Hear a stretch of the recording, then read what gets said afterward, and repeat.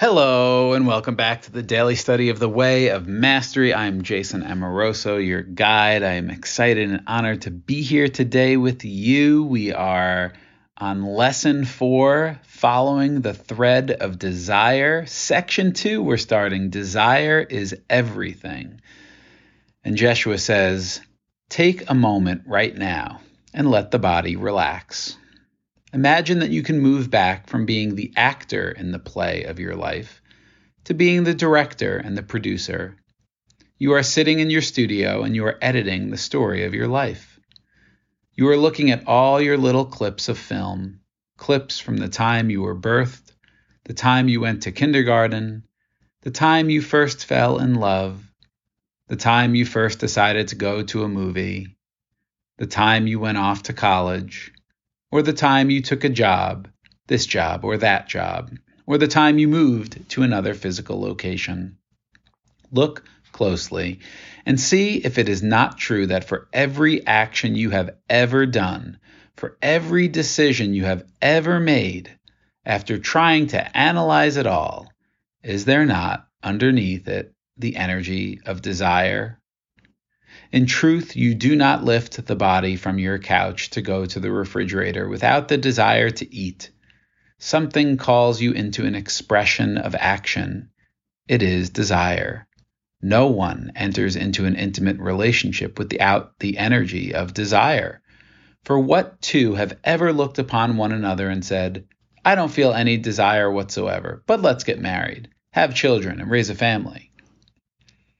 So before we're going to read one more paragraph 3, but we're going to pause. And anytime Jeshua gives me, I'll speak for myself, you can do what you want, gives me an exercise to do, I do it. I take it seriously. We're here for mastery. We're not here just to get the info and agree with it and feel good for a moment and keep reading and then not apply it to our life. So let's do the things that we're invited to do in this training. So if you want to pause the recording, I'll read it again, pause the recording after I'm done reading, and take a minute or two to do this process. And be honest with yourself when you do it. Take a moment right now and let the body relax. Feel your shoulders relaxing. Feel your breath, deepen in your breath, breathing in and out through your nose. Feel your face, your cheeks, your jaw. Feel your hips and your pelvis relaxing, just feeling any tension, any tightness, any heaviness being held in the body, just draining out of you through the floor into Mother Earth where it's dissolved in love. Imagine that you can move back from being the actor in the play of your life to being the director and the producer. You are sitting in your studio and you are editing the story of your life. You are looking at all your little clips of film, clips from the time you were birthed, the time you went to kindergarten, the time you first fell in love, the time you first decided to go to a movie, the time you went off to college, or the time you took a job, this job or that job, or the time you moved to another physical location. Look closely and see if it is not true that for every action you have ever done, for every decision you have ever made, after trying to analyze it all, is there not underneath it the energy of desire? So again, my Scorpio, I feel like lawyer, skeptical brain is always trying to poke holes. And it's like, well, yeah, this is nice for the things that we want, but what about the things that we didn't want, right? So the first thing that popped into my head was when we were in our early to mid 20s, we were probably 24, 25. We were graduating. I graduated law school. Maura was still at the end of her chiropractic and acupuncture school, and I didn't have a job yet. And we were paying our rent. This was me. I was paying our rent with credit card, 0 interest credit card checks. So irresponsible, but I was afraid at the time. And so I'm like, well, that was not like, hey, I want to do this. I want to pay my rent with credit card checks. That, like, not that kind of a desire, but underneath it, like, desire can be part of fear. I was, afraid of being homeless or getting kicked out. So I did what I needed to do, or I thought I needed to do. So it's like even things that we do out of fear are from a desire, or from some level of desire. And again, if we go back to this idea that there are only calls for love and expressions of love, people do a lot of, let's say, out of integrity things that are probably from a desire to get love, to receive love, to be loved, but it's in like this backward way that they lash out at people, or they steal from someone, or whatever it is. Like, notice the things that you've done out of fear, there's still some desire underneath it. The desire to avoid punishment, the desire to avoid being rejected. So it's still coming from a desire. So that kind of assuaged, if that's the right word, my skepticism about this whole idea. But look at your life and look at the clips, look at the things you've done, and there's probably some desire underneath it all. That's what Jeshua is saying, because the title of this section is Desire is Everything. And by the way, side note, one of my favorite little movies about kind of like spirituality is Defending Your Life with Albert Brooks and Meryl Streep. It's just like a sweet little kind of love story, but also kind of metaphysical. He dies and goes to this, not heaven, but it's this really nice place where they review his life and the decisions that he made. And everybody that's in this place has kind of a life review. And yeah, it's a really fun movie. I encourage you to check it out. I like it. So Jeshua is saying, look, underneath everything is the energy of desire. I can remember so Maura and I, my wife and I, have been together since, for the most part. We took a little break of about a year and a half.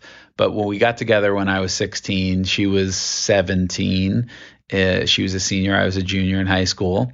And I always remember there was a day in concert choir class. I was sitting in the auditorium seats as it was the girls section. It was the time for the girls to practice their song for the upcoming choir concert, whatever was happening. And I remember sitting with Tim Shelley and looking at the girls and scoping them out.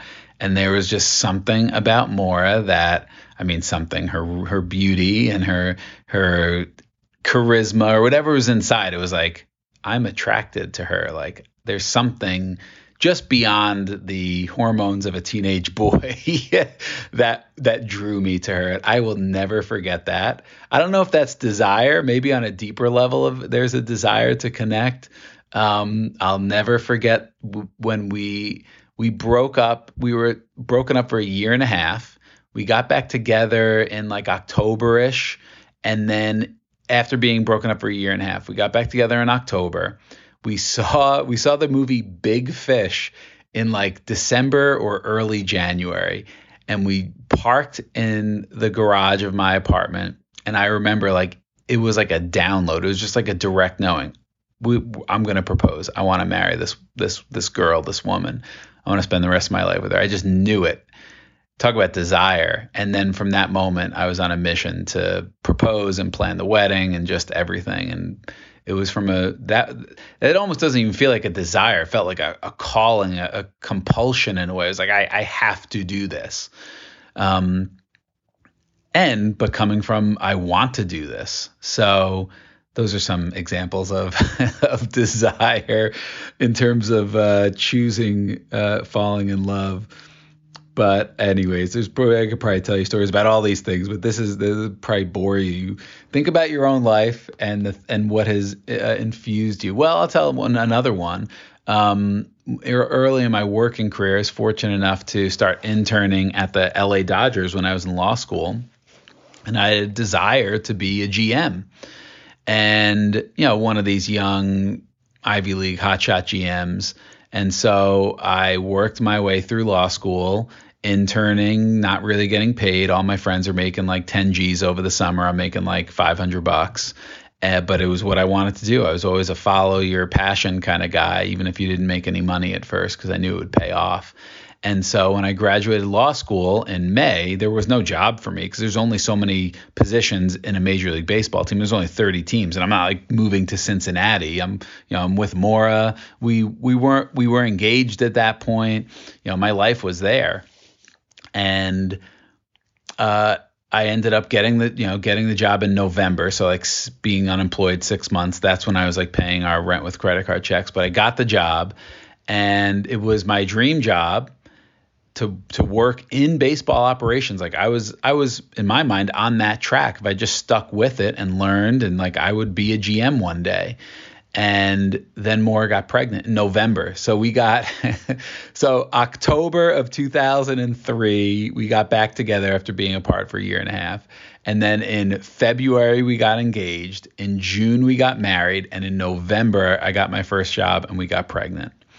And at that point, I just started my job in baseball ops, and I looked around. And baseball is like a 24/7 job and career. Like if you want to be successful, you got to devote your life to it. It's not just during the season in the summer. In the off season, it's just as busy, if not busier. And so I just looked around and didn't see a lot of healthy family lives and models for me of having kids and being successful. And my parents got divorced when I was 8 or 9, and I just was not like, I was like, that's not an option for me. I don't want to do that. Family is more important than work.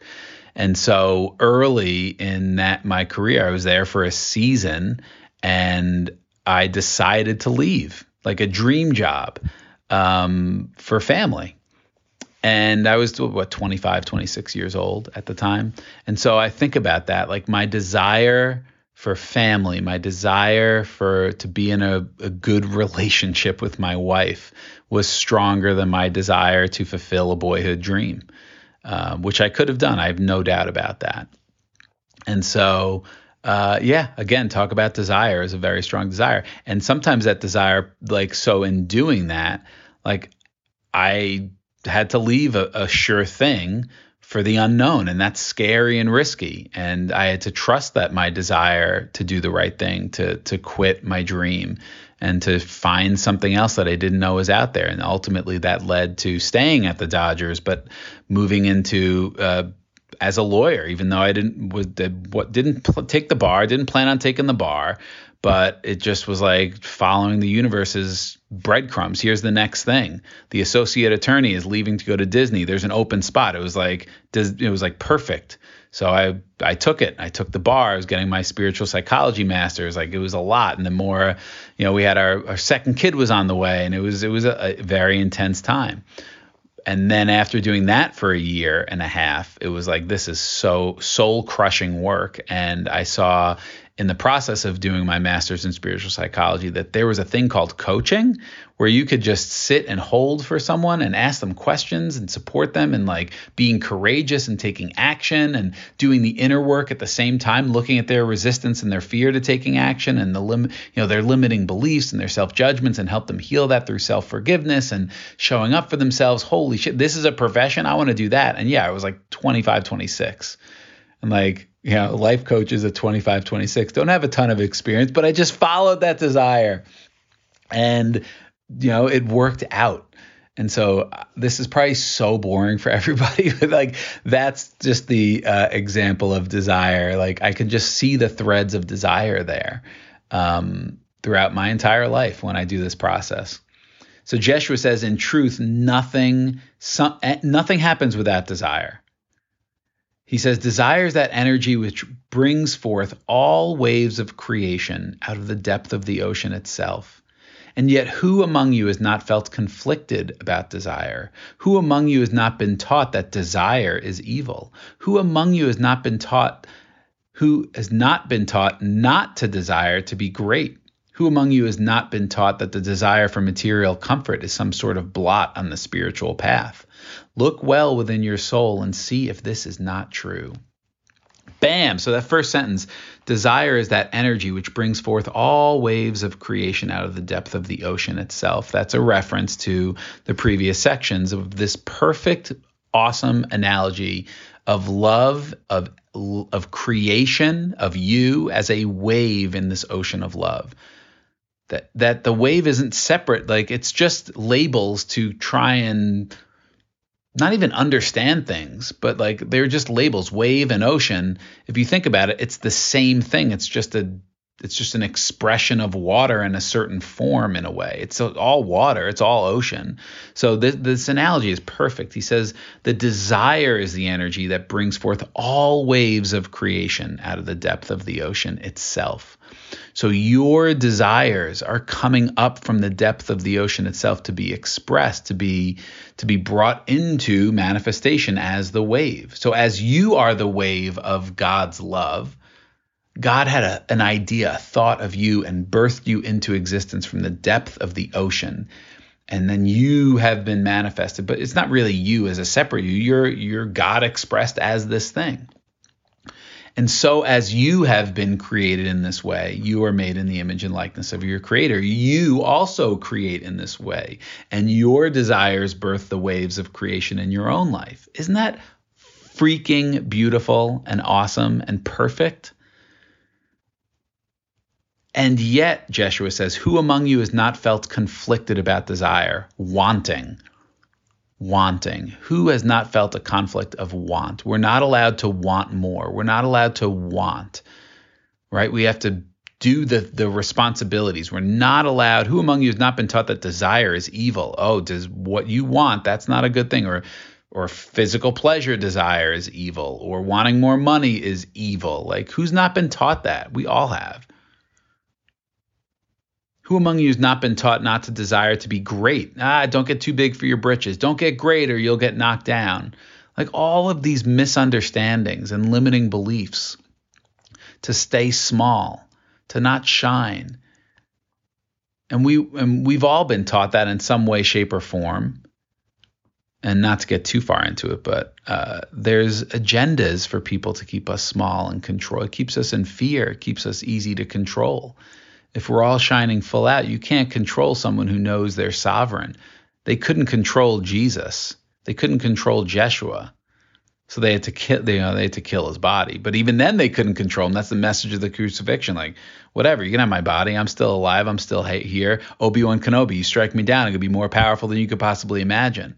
You can't control someone who knows who they are. That's the whole thing of it. And if we all and this is what this teaching is, as we all stand in and know and claim what we are, our whole experience, the whole world shifts. And it's not about changing the world out there. It's about changing and shifting our experience inside and seeing through the illusions of fear of what we are. So desire is everything is the title of this section. And who's not been taught? And this is about deprogramming and unprogramming what we've been taught.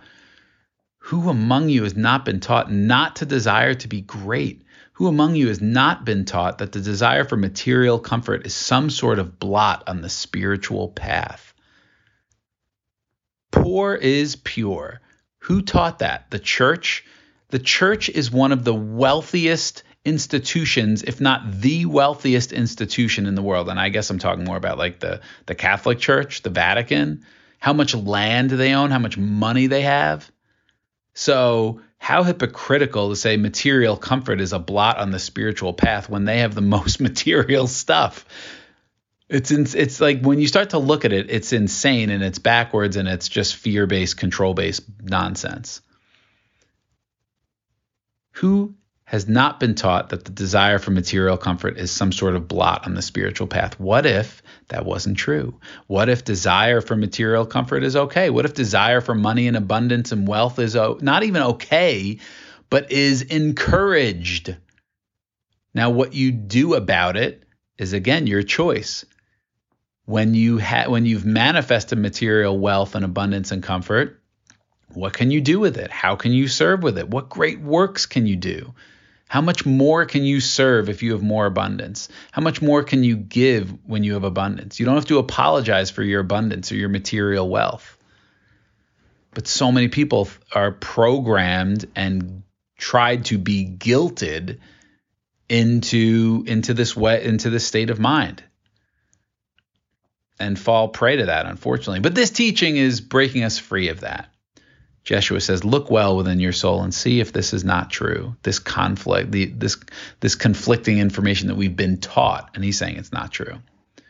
So that's three chapters in section 2 of lesson 4, Dang, these are getting longer. I love you guys. I've gotten some feedback that longer is okay. I'm just trying to, and I get feedback that me telling stories about my life and how I've applied these things and how I see these things is helpful. So that's why I'm sharing some of these things. So I appreciate you guys. Love you guys. Shout out to Bria, who is a new listener, who is my soul sister, who's getting value from this. If you get value from this, shoot us a message. I'll give you a shout out at the end. It's just so wonderful to know that some people are experiencing the love and some of the freedom in these ideas and these teachings, and that we're not alone on it together. So if you're like, oh, I'm never going to email that guy, just email me. I'm here for you. I'm your buddy. Jason at revelationbreathwork.com or hello@revelationbreathwork.com. And if you're getting value, there might be someone else in your world that gets value. If you can like, subscribe, I don't know, give 5 stars or whatever the high rating is, and this might show up in other people's worlds. But we do know that if someone has the heartfelt desire to wake up to their Christed nature, to their infinite, loving, eternal, powerful nature, they'll find this podcast if it is a match for them, regardless of how it's rated. So I don't know. People say that at the end of the podcast, so I'm saying that too. Love you guys. All right. Have an awesome day. We'll see you tomorrow.